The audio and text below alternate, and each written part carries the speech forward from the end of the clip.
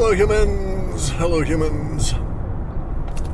It's Saturday morning, Saturday, February 3rd, around 9 o'clock. Very sad day for me, going into inland to pick up Boris's remains. He didn't make it.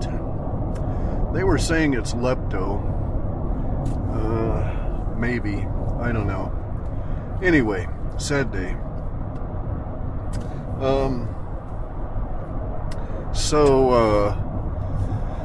Okay, all kinds of things going on. We're reaching, getting into serious hyper-novelty here, where stuff is just spilling out all over.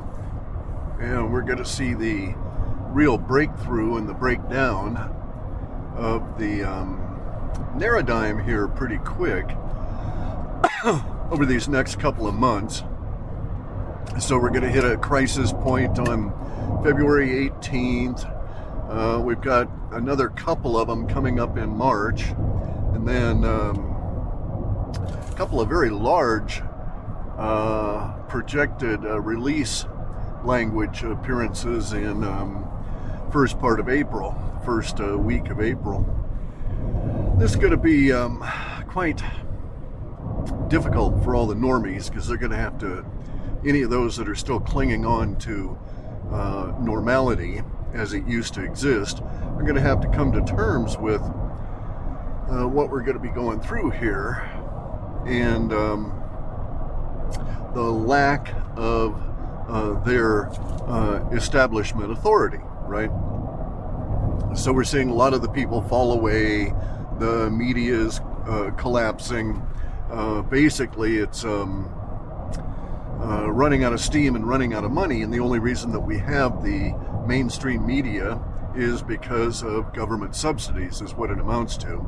And once the government hits this next economic wall, which will probably be around the 18th of this month, February, between the 18th and the 28th, there's this like 10-day window that we're going to have a lot of building tension, release language, a lot of building tension, release language, day after day after day, such that I think that the release language will reach the levels that had been forecast in our 81-point delta over the usual variance.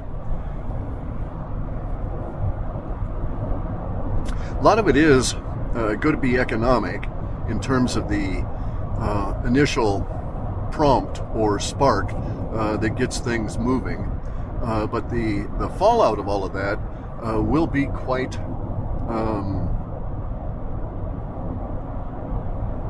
dissipative, right? It'll be spreading. So we'll have some impacts ripple through the economy and through these kind of through activities that people are doing, businesses, etc. But it looks like the majority of the impact is going to come from what we might think of as static money, which would be retirement systems, government funding, all of these kind of things taking a big hit. Now, at some point after February 18th, and it's probably occurring right now, the global revolution beginning in Europe will go to the next phase. Okay, and so in the next phase, you'll see real fucktards, real numbnut fucktards battle their own populace, like Macron. He'll probably call in the military, and then he's going to have a big problem because the military is going to revolt. Okay, they're not going to go along with this shit. This is all leading to, and will participate in, this U.S. centric economic thing that's going to be happening here February 18th and beyond. When that happens, the ripple-on effect for global revolution will be pretty substantial. So I'm expecting something in the way of like a giant derivatives crash or repudiation or major money center bank going totally bust and them having to thrash around just trying to find somebody to take it over, that sort of thing, right? So an economic crisis or an economic situation that evolves into a crisis and further as they attempt to deal with the crises part of it, that is to say the powers that be, engender a whole series of events from their actions in terms of unexpected consequences. So they'll do something here in the United States that will cause our economic system to interact with the European economic system in a new way, probably around the derivatives going bust or something similar, right? Some level of dysfunction is being forecast that's going to affect the ability of the EU governments to continue on the mother weffer's plan. So I'm expecting, their economic problems will cause them not to be able to pay for migrants anymore, right? This kind of thing. Hang on a second.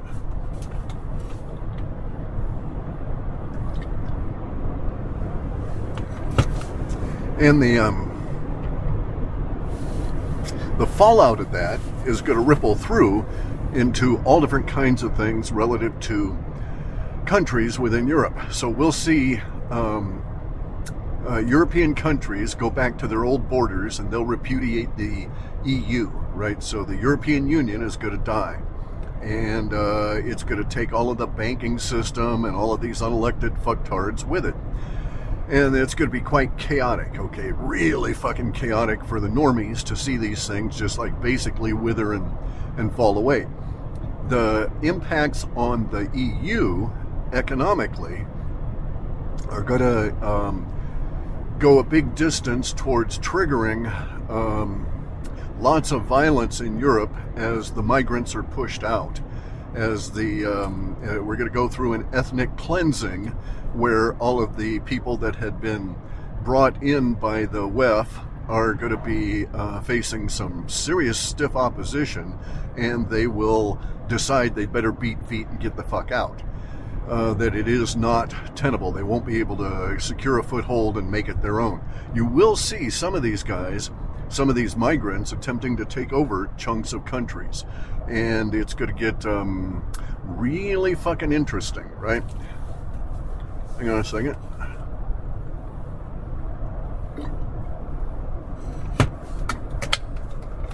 As the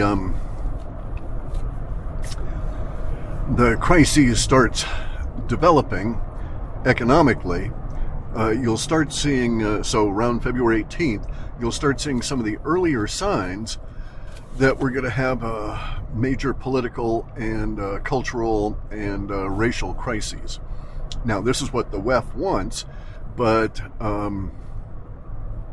they're in a seriously bad place now, and I think that they realize they're in this seriously bad place. The response to from the WEF is sort of predictable, but there's some areas that it wouldn't be wise to speculate. But I do expect that we'll have a sharp and basically to the limit of the energy, power, political will that they have. So they'll go all in on their response, trying to curtail what they see as a near fatal attack on them relative to what's coming out. And it's going to get, like I say, it's going to get ugly. There's going to be a lot of violence. There will be a lot of violence in the U.S. The economic aspects of what's going to happen here will derail the Biden regime and throw the nation into chaos. We'll get economic chaos that will exacerbate everything, because once the economic chaos goes off, then there's going to be a lot of people that will just say, no, I'm not going along with you. You have no authority. you can't bribe me anymore, blah, blah, blah, so go fuck yourself. And like I say, expect this to start in on the February 18th and build for 10 days, go build, release, build, release, build, release for 10 days. And then we'll get into March, and we'll have a series of escalating building tension periods that have big release periods. So it'll be much more, it won't be so choppy. It'll be a building for a couple of days and then a big release, and then building for a couple of days and then big release. And this is how March is going to be. And throughout March, we'll get an idea of the direction that we'll all be going in as a result of the response, or the reaction and then the response from the mother weffers to their particular crises that are occurring. I'm expecting in March that we'll start seeing a lot of the normie population, now that the splits have happened, and in February here we'll have, end of February, we'll have the couple of the major media companies go 100% crap out, and we'll get like sort of a shock going through the establishment supporting normies that are still out there, and we'll see a lot of them fall off. And then there will be this, during that period of time, so February, and from February 18th all the way through March, probably through April and well into June, we're going to have this reaction within the alternative media to the developing events of the death of the mainstream media. Because the alternative media is going to be taking up the slack. We'll be getting all different kinds of people in there, and we're going to have a generalized brouhaha as everybody tries to sort shit out. So I'm expecting that we'll have lots and lots and lots of infighting in the alternative media over these next few weeks, as we all start really cleaning up our act, okay? So I expect a lot of people to get a lot of shit.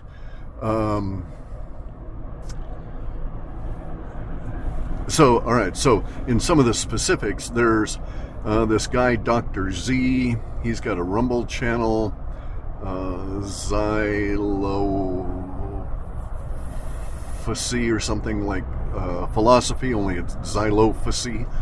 And there's also this kid named Nick Alver, and this other guy, and these guys are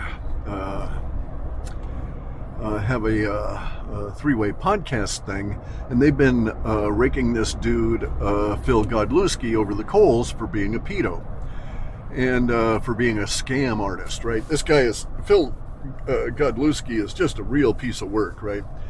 He thinks he's going on about all of this bullshit about flat Earth. He's never read the Bible. He's running around with crosses. He's misquoting it. He doesn't recognize the vagaries and vulgarity of the various different versions of the Bible, yada, yada, yada. And so he's trying to use Bible stuff to support a flat Earth viewpoint. And this guy really, he's a lying LARPer piece of shit. All right, he's just another Corey Goode that failed to recognize, learn anything from Corey Goode. I don't even know if he's aware of Corey Goode, right? But so Godlewski is a LARPer. Godlewski claims to be part of the Q team or BQ or work with Trump directly, and that he keeps saying he's gonna be a major political advisor in the Trump administration and in the intelligence business. And he's going to segue right on over there. And he's got all of these stupid-ass lawsuits that he's doing, just like Corey Goode, right? So Corey Goode lied for 4 or 5 or 6 years on Gaia TV, saying he had been a secret space program guy and had been to space and had time traveled twice, going back 20 years each time so that he could work and come back and do more work for the secret space program for another 20 years. All of this kind of shit, right? A bunch of crap that can't happen, that is 100% bullshit. Hang on. There we go. Long drive, getting set up. And so he did all of this, and during that period of time, I was calling him out. I was saying, this is horseshit. Your language is bullshit. You're a liar. You're LARPer. And the fucker sued me, right? And I'll get into that in a bit. But so I win my lawsuit against him. And I get kicked out of the lawsuit. Everybody else is in there for the additional couple of years. It's a terrible federal lawsuit. Corey Goode has to admit under oath that he lied about all that shit on Gaia, that he was never in space or any of this kind of stuff. It's all made up. And but he sat there and was a bold-faced liar to the camera for years and years and years. And he fucked over David Wilcock. He fucked over Gaia. Caused all kinds of problems. He's suing everybody. And the hell of it is, if he hadn't sued people, he would still be able to be out there doing crap, right? So in his mind, whatever, these people that are the large, giant liars, the LARPers, like Corey Goode and Phil Godlewski, for whatever reason, are psychologically propelled to out themselves, to confront all of this and out themselves. This is just the way of truth and fact in reality. These guys are simply not able internally to maintain this for all of their lives. And so he's got to deal with it.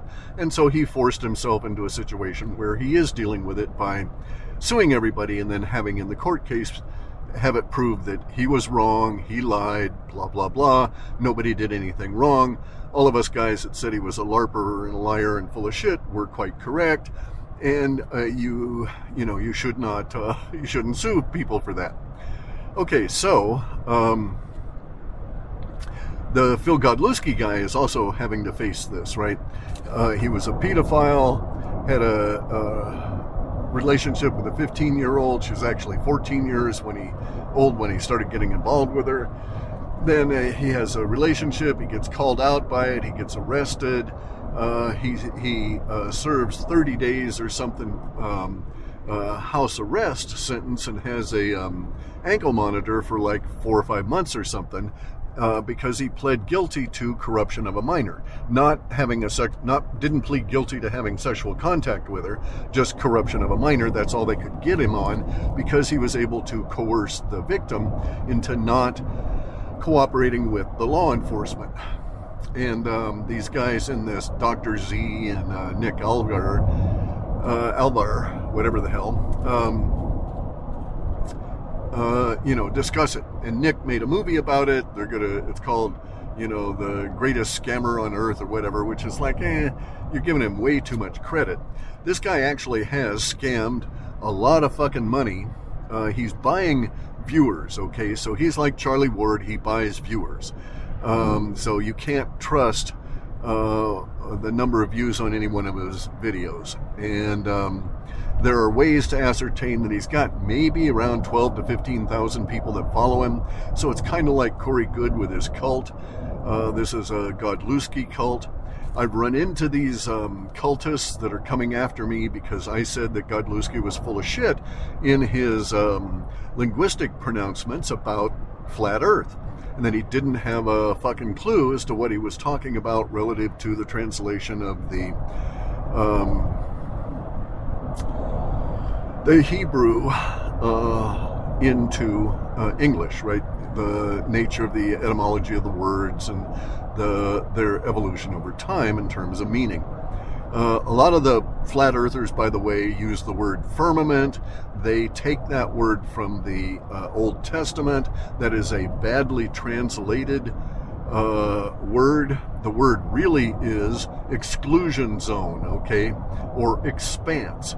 So now, I won't get into all of this stuff, but it derives from a Hebrew verb that means to beat out, to exclude, to flatten out, to drive out. And the locals applied this to the Gons, to the force fields that the Elohim used, because it drove out all life. And in fact, it was so, these force field bubbles were set up and they're spherical, so they go down into the earth as much as they go up into the sky. And so we see reports in Sanskrit and so on about once the Gans is established, how the Elohim had to have lots of humans go and get insects, earthworms, crickets, or whatever the fuck they can get, and bring them in, because the Gans basically sterilizes everything. It doesn't kill plants. The plants grow really well in it under those energies, but it kills earthworms or drives out birds and all of this sort of thing. Humans can't stand these force fields going through the barrier of them, right? It makes you think that there's going to be death there instantly, and you just can't help your aversion to it and trying to get the fuck away from it. Nor could you come back through it once it's established. Anyway, though, so crap. Sorry about that. Godlewski has, he's like all these other flat earthers. He has a bad grasp of what the fuck's going on relative to language. Now, he's admittedly got a shitload of problems now that these people are starting to out him. Jordan Sather, the guy that I'd fought with who was part of Corey Good's cult, he's also outing Nick Godlewski. Godlewski's a real piece of work, a real shithead. Theoretically, he's made so many millions, and he's bought a shitload of property. Now, you can't trust this guy. You can't trust this guy for anything he says. And so he's probably getting into serious puffery. And but he went from $250 in the bank and a $21,000 bad check charge to having theoretically like 7 or 8 or 9 or 10 properties that he's bought from money he's scammed off of all of these, getting these people into these gold investments and this kind of thing. None of which worked out right. These are all scams. These things that he's promoting is just a way to take your money.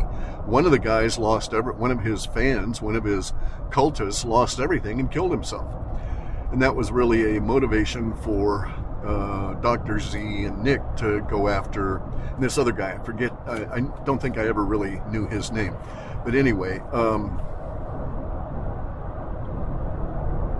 so Godlewski's got issues. He's got people on his case, and they're going to continue on his case because there's at this stage he can't do anything. He threatens to sue. He has an attorney that draws up papers as though there's going to be a suit, and they file it in a court where it's not pertinent, so they know it'll get thrown out. This is a sort of a scam filing to try and intimidate people to not saying things about Nick or about Phil Godlewski. Now, I have problems with Nick, okay? Nick is the guy that made the movie about Phil, and I don't know how good the movie is. I haven't seen it. I don't know if it's even out yet. But the thing is, Nick has been on, as I understand it, I haven't found it. I just saw a reference to it. But Nick's been on videos with Charlie Ward. And Nick and this other guy, do not apparently see Charlie as big of a pedo as Phil. But in my way of thinking, Charlie's much worse because Charlie was a procurer for Jimmy Savile. And we don't know who else he procured kids for, right? And he changes his tune later on to say they were young women and there were only 2 of them, as opposed to him saying there were 10 to 15 of these, he'd say under, and then change it to young women, right? But they were underage girls. And he was a procurer. He groomed them for Jimmy Savile, and enjoyed all of the perks of being, associated with the Royals, and then eventually because Jimmy Savile was associated with the Royals, and then eventually, at some point, Charlie Ward gets into the money laundering business for his Royal customers, and he's real proud of that. And his fucktard supporters are real proud of that. Like this Jan Halper Hayes. She's a real fucking nut job. I think she's another LARPer. I do not think she is in any way employed by the DOD. I think she's lying about all of that. I think she's lying about her association with the task force. And I think she's full of shit. I think she's just another Phil Godlewski, another Corey Good, another LARPer. And you got to watch out for these guys. This is the kind of thing that will be coming up over these next few months as we really get into this cresting of the awakening into normie land, and we start losing our connection with the mainstream media. They start falling away. Nobody's going to pay for them anymore. The government gets hit by basically bad money.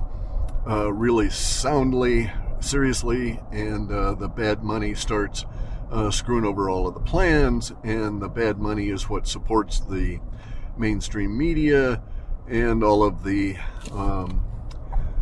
tools of the oppressors. And so we'll see a lot of that just go.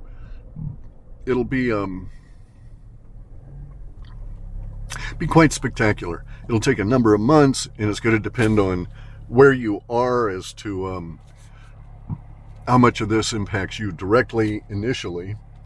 It will impact everybody, but it may take a while for the big dramatic effects to come rolling into your life. Other than, you having to look at it online. But it's going to be spectacular, okay? It's going to be spectacular. A lot of people are really afraid of what's coming. So let me stop and let me see where I want to go with this. Okay, so I do have a problem with Nick. He needs to man up and address the issue of Charlie Ward in his way of thinking. If you're going to call Phil a pedo, you've got to call Charlie Ward a pedo. If you're going to get on Phil's case, Phil Doe's case, you got to get on Charlie Doe's case, right? In my way of thinking. All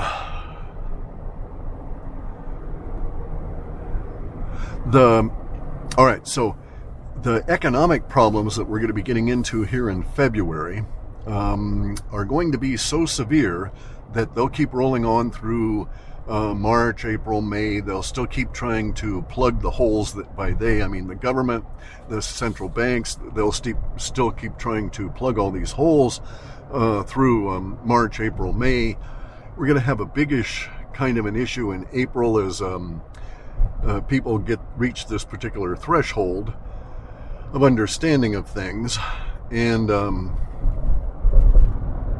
the woo people will start being more aggressive in their actions from that point on, because they'll seriously know they're winning. This will be the case because of all the new subscribers on woo people's channels, that sort of thing, right? And so the woo people will start getting more resources thrown their way, just as we see the powers that be, the Elohim worship cult and all of their ilk, trying to corral and control these woo people influencers, the non-mainstream influencers, right? Non-establishment supporting influencers, or right now they're out there trying to corral them. I've had several people come and talk to me. Usually they know before they come and talk to me that it's not going to be a go, that they listen to my shit and they know, no, we don't want this raspy bastard in with our group. But they are trying to get groups. They're trying to get networks, they call them, and they're very generous. They put people on a monthly stipend kind of a thing, and then they tell them what to promote. And soon they'll tell them what to say in the content, and then it'll be too late. These people will be compromised. They'll like the money. They'll be ensconced in it, and they will toe the line. We already see these networks. Now, the interesting part for me is that a lot of these networks are forming around Jewish core groups of people that are all Jewish. The Jews are much easier to control and organize than the other people, than the other non-Jew alternative media. Okay, just because Jews are inculcated to this cultural thing to be organized, to be included in these groups. Also, by the way, I'm getting a lot of shit from Jews in terms of they're turning me in for supervision or examination by counterterrorism people and all kinds of shit. So they're dumping my name into particular areas for FBI, for Department of Homeland Security, bunches of these guys. And I haven't done anything new, so they're doing something new. They're trying to get ahead of something, right? And trying to get me out of the picture if they can. It doesn't really impact me very much. I don't do anything that makes me vulnerable to these people. And mostly when they, like when the FBI shows up, I tell them, get off my property, get the fuck out of here. I don't answer questions. They ask a bunch of questions. Every time I respond, I don't answer questions, get off my property, get the fuck out of here. And they will. They'll just go away. They don't have a lot of oomph. They're not, they've got to have giant crowds of people with lots of weapons to feel secure in really coming and hassling you. A couple of FBI guys in a car SUV that shows up. It's like, okay, you guys are 6 foot tall, but you're on the other side of that gate, and we'll see what happens, right? So basically, fuck you all, get off my property, I don't answer questions. And it works.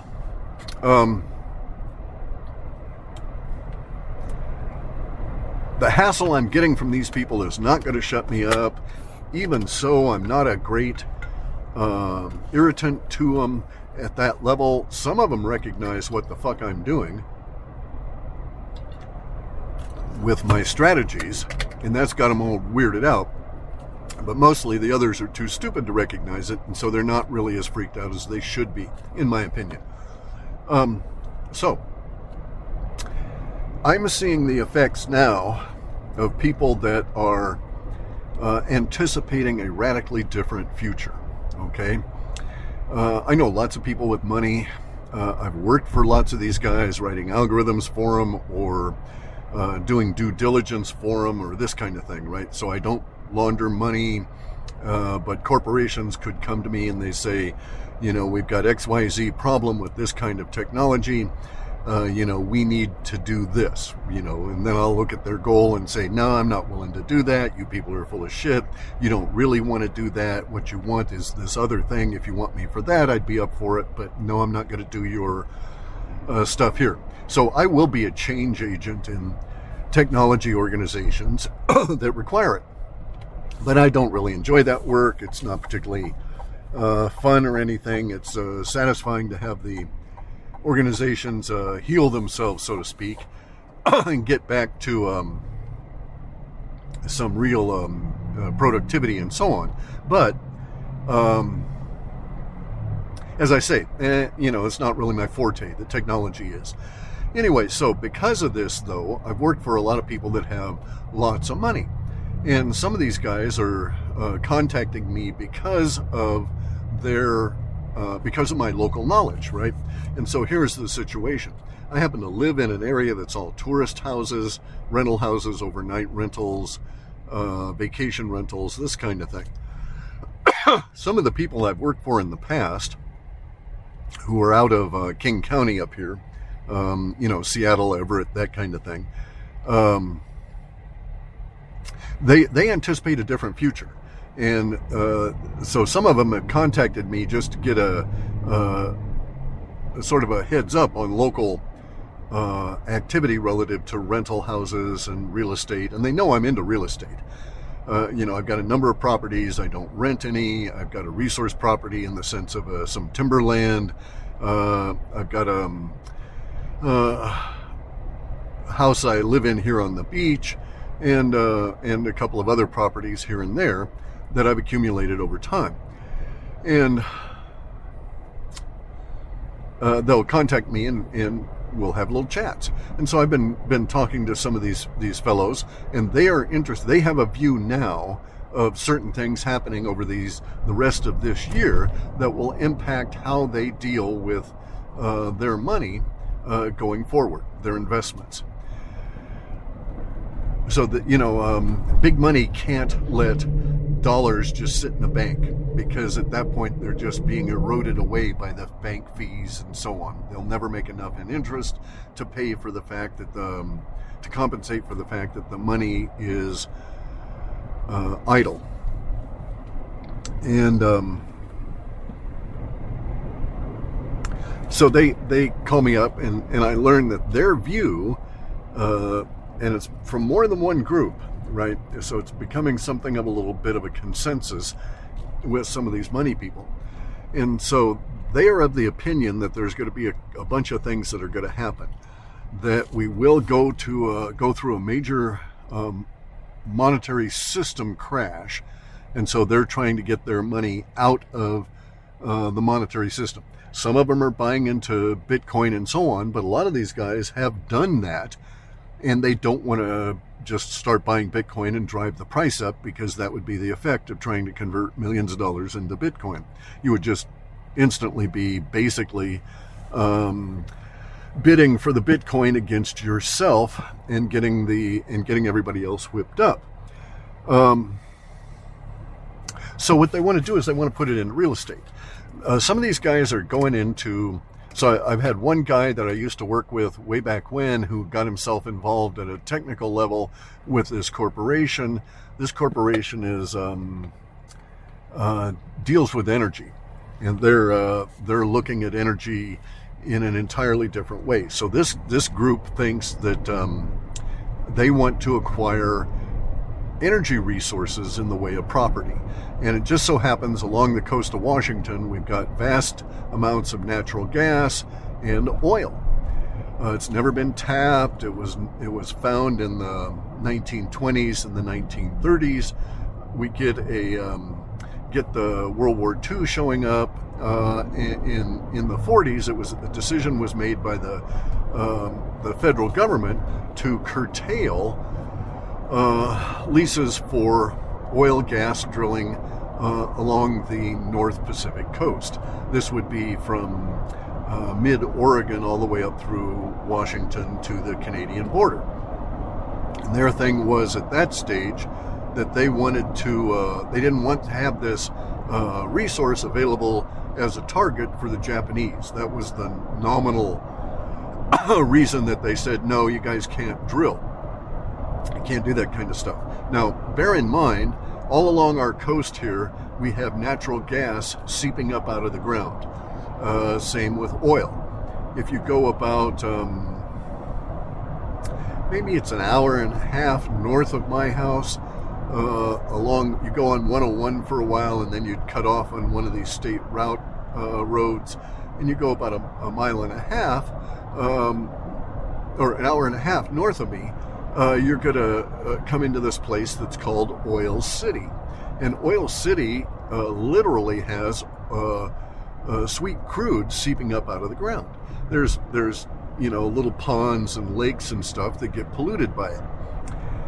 And all along the coast, north and south of me, we get natural gas seeps.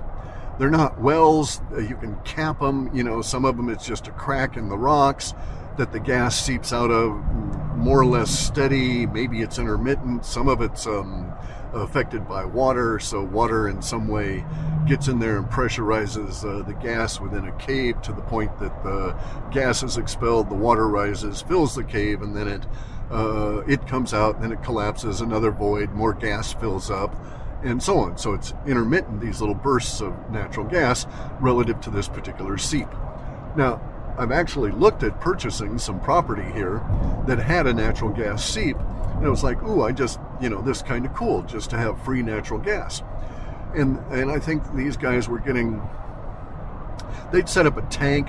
This particular property had been a recreational land, and in the 30s and 40s was a camping area, and the camping area was heated, and they had gas lights at night all driven by free natural gas. They were basically just burning it off. They just stuck a bunch of pipes in there, directed the gas over to lanterns along the little way, lighting all of the camping spots. They let it go at that. They just burned it off. They had free natural gas for cooking your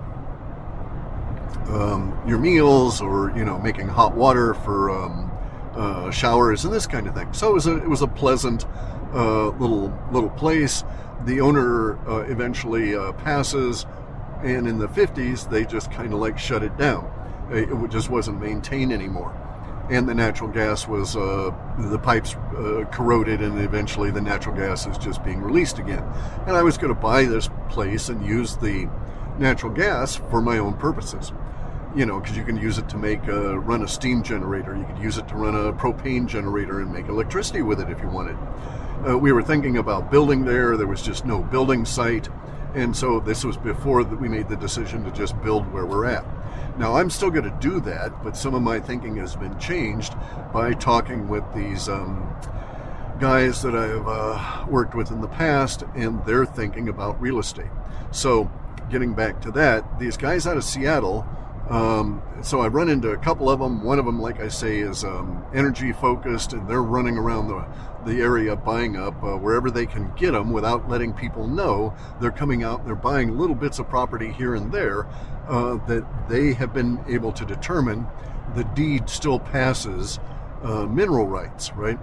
So a lot of deeds, when you buy the property, you have no right to any of the shit underneath the ground. You have the right to the ground, and you can build your house on it. You can get water off the place. But if you were to discover diamonds, you're not going to be allowed to dig diamonds off of your property, or gold, or any of that kind of stuff, because the deed says that somebody retains the ownership of the mineral rights. Okay, it's not you. It's somebody else. And so, it could go back 3 or 4 or 5 times in sales. So way back when, maybe in the 1950s, one of the banks sliced off the mineral rights, and thereafter everybody that's bought the property doesn't have any access to right to exploit minerals on the property. And nowadays, that bank could, even if somebody bought those rights as we go along and aggregated them. So now this company I know of, these guys are out buying little bits of property here and there that still have mineral rights attached to the deeds, in order to be able to get at a energy boom that they expect to occur once Trump gets back into office, right? Once we get into this shittery and start officially and start rebuilding the social order or political order. So that's their strategy, and I've been able to advise them on some stuff I've found down in my area. I don't usually get up north up into the oil city. I've done it a little bit. I know of some properties up there that were for sale, and I pointed them at that way, but usually it's more from North Beach south that I've got local knowledge on, especially since I've been crawling around all these properties looking for a solution for our housing issue. Which is, it's curious, just coincidental that the county assessor is up at my place trying to get in. He had to send me a letter, and it's like, I'm going to let him in, of course, but everything's gated and there's security systems and all this kind of shit. But I'm going to let him in. But now when he comes on up, they're going to actually have to downgrade the quality of the structure, because I'm going to be able to point out to him everything that's wrong with the structure that degrades it to the point that I actually have to rebuild. And so, so not going to do the county much good. Tax-wise, I bet you my taxes drop after this. In any event, so we've got people buying property for energy, and then there's another group that wants to buy rental houses, okay? And they're buying rental houses because they're of the opinion that globally we're going to have, well, they know that it's occurring now, and that is that more and more people are going to be vacationing nearer to home than doing international travel for the next 20 years. And it's going to take us 20 years to rebuild or replace the airline industry. And a lot of the airplanes and the airlines are in a world of hurt economically, and they have no workers, and their workers they're hiring are diversity hires who don't do anything accurately, can't be made to be productive that way. And so the whole thing is deteriorating, the whole airline industry, everything from all the vaxxed people controlling the air traffic control towers, the vaxxed pilots, the vaxxed crews, the diversity, equity, and inclusion fuckers, all of the powerful female crews that they've got and stuff now, right? It's like, okay, guys, but, this all breaking down, you people can't do anything. More flights are canceled than are on time for departure now, and it's almost 2/3 more flights are canceled than make their departure time, their assigned departure time, and it just cascades, right? So it's the system breaking down, and so we're seeing the collapse of the international air traffic, which is what the WEF wanted. That was one of their desired goals. They don't want you fuckers flying around and breathing their air and, using their vacation spots and all of this.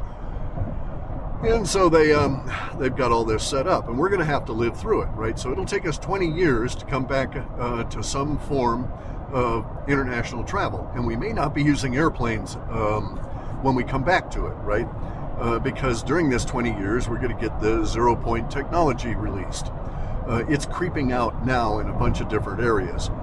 So anyway, these guys that I know, there's maybe, I don't know how many are in their group, but I know 5 of the guys personally that I've worked for in the past that are all in this group to go and buy rental properties, and they're all putting in serious kind of money.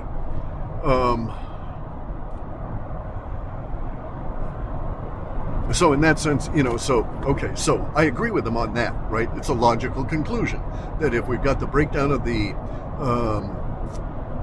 economic system as well as the travel industry, so to speak, then more people will indeed be vacationing locally. And it would not be a wise idea, for instance, to buy into, big cruise ship lines, right? Because those are supported by the airplane industry. Cruise ships in Florida don't survive on the population from Florida. Most of the people that they haul around on their boats are not Florida residents. They fly to Florida for the purpose of getting on the boat and then going on out and getting sick and that kind of stuff. So anyway, so my guys here are out looking at rental properties, and that's a different kind of a critter, right? These other guys that are into energy solution stuff, they're buying it for what's underneath the property, and if it's a going concern as a rental, that's fine, but they're also buying raw land, and they've got a strategy for sheltering money in the raw land relative to their income, right? Wow. Major road work here, just tons of major road work. Another sign that we're going to be having a lot of people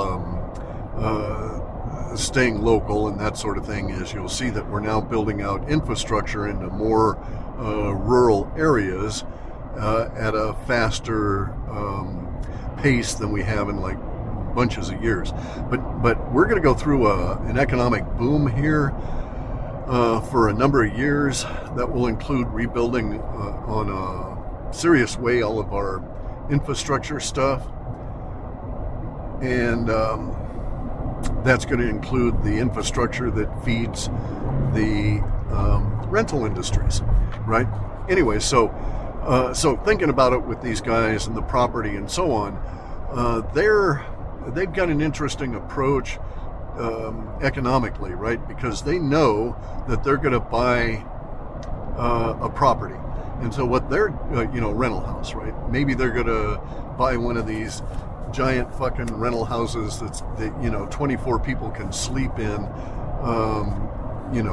They've got 24 beds in, although it's nominally, a 5 or a 6 bedroom house. We have a lot of those around here where they have bedrooms with like 4 sets of bunk beds in them, right? So 8 people in a bedroom kind of a thing for an overnight rental at a beach area. Okay, so these guys are getting into purchasing these things, and the interesting part about this for me was that in talking with them, that they are valuing rental properties against the current price of Bitcoin at the time that they purchase it. So what they're doing is they're basically saying, if we put $1 million into this place, this house might be worth this amount later on, but when we buy it, we're gonna value it at 26.4 Bitcoin, because that's what we could have bought with that $1 million had we not bought this property. And I see where they're going with that, right? Because if there is they have to readjust their mental attitude on all of this.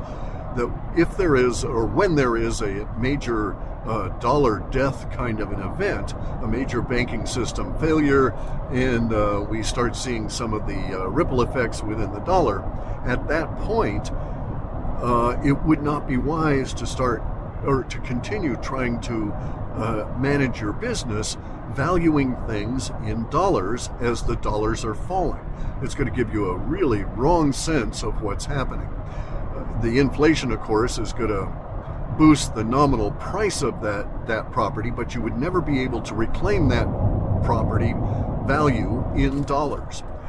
What's happened, and so thinking about it as 26 Bitcoin, then later on when Bitcoin is doubled the price, well, that house then only costs you, 14 Bitcoin. And so, oh yeah, that's a good deal. You could sell that property now for 14.5 Bitcoin, but the Bitcoin is worth so much more that you're getting a so to speak, a profit on the fact that you'd put in the 26 Bitcoin to get it. It's a really wonky situation to try and think about, because there's not going to be absolutes. At some point, the 14 Bitcoin may end up being 1.4 million, right? $100,000 per Bitcoin or something like that. At that point, then you would have made more nominal dollars if you had bought the Bitcoin as opposed to the house, because now you've got to go to the problem of transferring that house, selling that house, and getting it back into Bitcoin, because you're not going to be getting it back into dollars. And so it becomes an interesting mental exercise to keep your mind focused and to be able to get some understanding of the relative profitability of what your actions are when you don't have an absolute metric like dollars to be able to plot this stuff against. Boy, I sure hope that makes sense. So it's going to be really, really, really confusing for people, right? And it's going to be very, very, very difficult to get this situation all straight in your head as to when you're actually, so to speak, making a profit on things. A lot of guys are not. So the people that are doing the energy stuff, they're convinced that when Trump comes back, we're going to have an energy boom here in the United States, and they want to participate in it.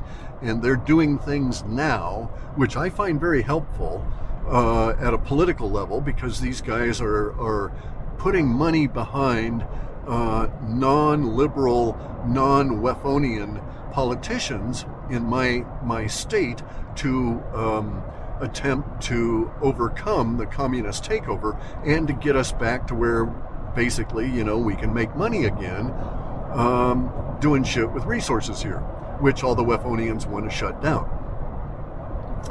And it's really interesting. I mean, all of this stuff, right? Some of the moves around here are revealing. All right, so but you have to really know the area in order to understand what it's being revealed. So I've got some timberland, small holding, 50 acres, over off of Hood Canal. And Hood Canal, I'm on the east side of the canal. And Hood Canal is a fjord. And what basically happened at some point was that the eastern foothills of the Olympic mountain range ripped loose, and this fjord was created, this very deep fjord there. But the interesting part for us guys is that when these foothills ripped loose from the Olympic mountains, apparently some areas have been exposed that have silver and gold in them. And so over on the eastern side of the Olympic Mountains, we have a bunch of towns with interesting names like Silverdale, Gold Bar, there was Gold Nugget, that's a defunct town, they shut down. There was Goldendale, like Silverdale. There was Gold Valley, and a few more. And these are all clustered around my timberland property over in the Hood Canal area. And so there's a possibility I've got gold and silver on my acreage over there, especially since I have another resource that's not timberland, but is gravel. And so I have a segregated, self-selecting, aggregating gravel in like 7 different grades, 7 different sizes. These are all glacial fill gravel, so it's all real clean. I mean, there's dirt around it, but you don't have to bust it up in order to make the rocks into gravel. They're just loose, just with dirt on them because of the nature of the glacial sediment. So it's really cool. It's nice to have the gravel there. I've got enough gravel on my 50 acres there that if we were to log and just start hauling off the gravel, we've got enough gravel to build out all of the roads that our local county there has anticipated that they will be building over these next 10 years. So, so potentially I could even log it and then start selling the gravel to the county. And that's not my goal, right? But the fact that it has this gravel also suggests that because of the nature of the glacier and so on, that we may have a potential that there's some silver and gold there. Not that I'm going to do anything about it other than, check it out here in a, mildly interested way at the moment, because I'm not motivated, right? I'm not trying to make more money, especially as the money itself is dying. Anyway,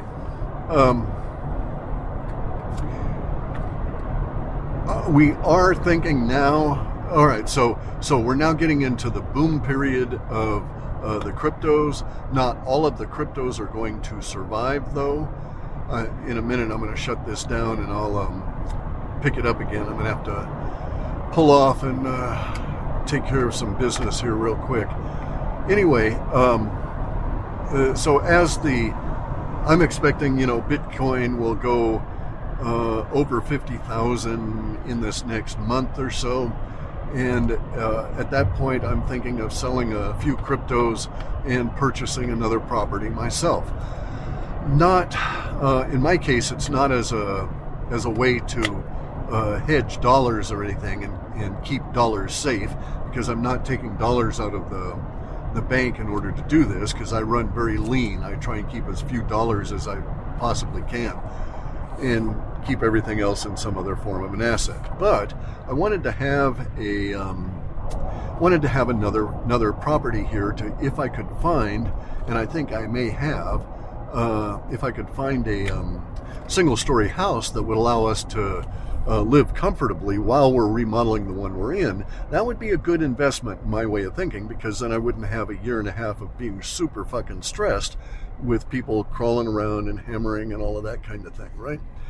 And so it'd be a decent kind of an investment for me to make, and hopefully we could get in a place that was, also in another recreation area. Anyway, so I'll pick this up in a few minutes. There's going to be a bunch of these as I drive in.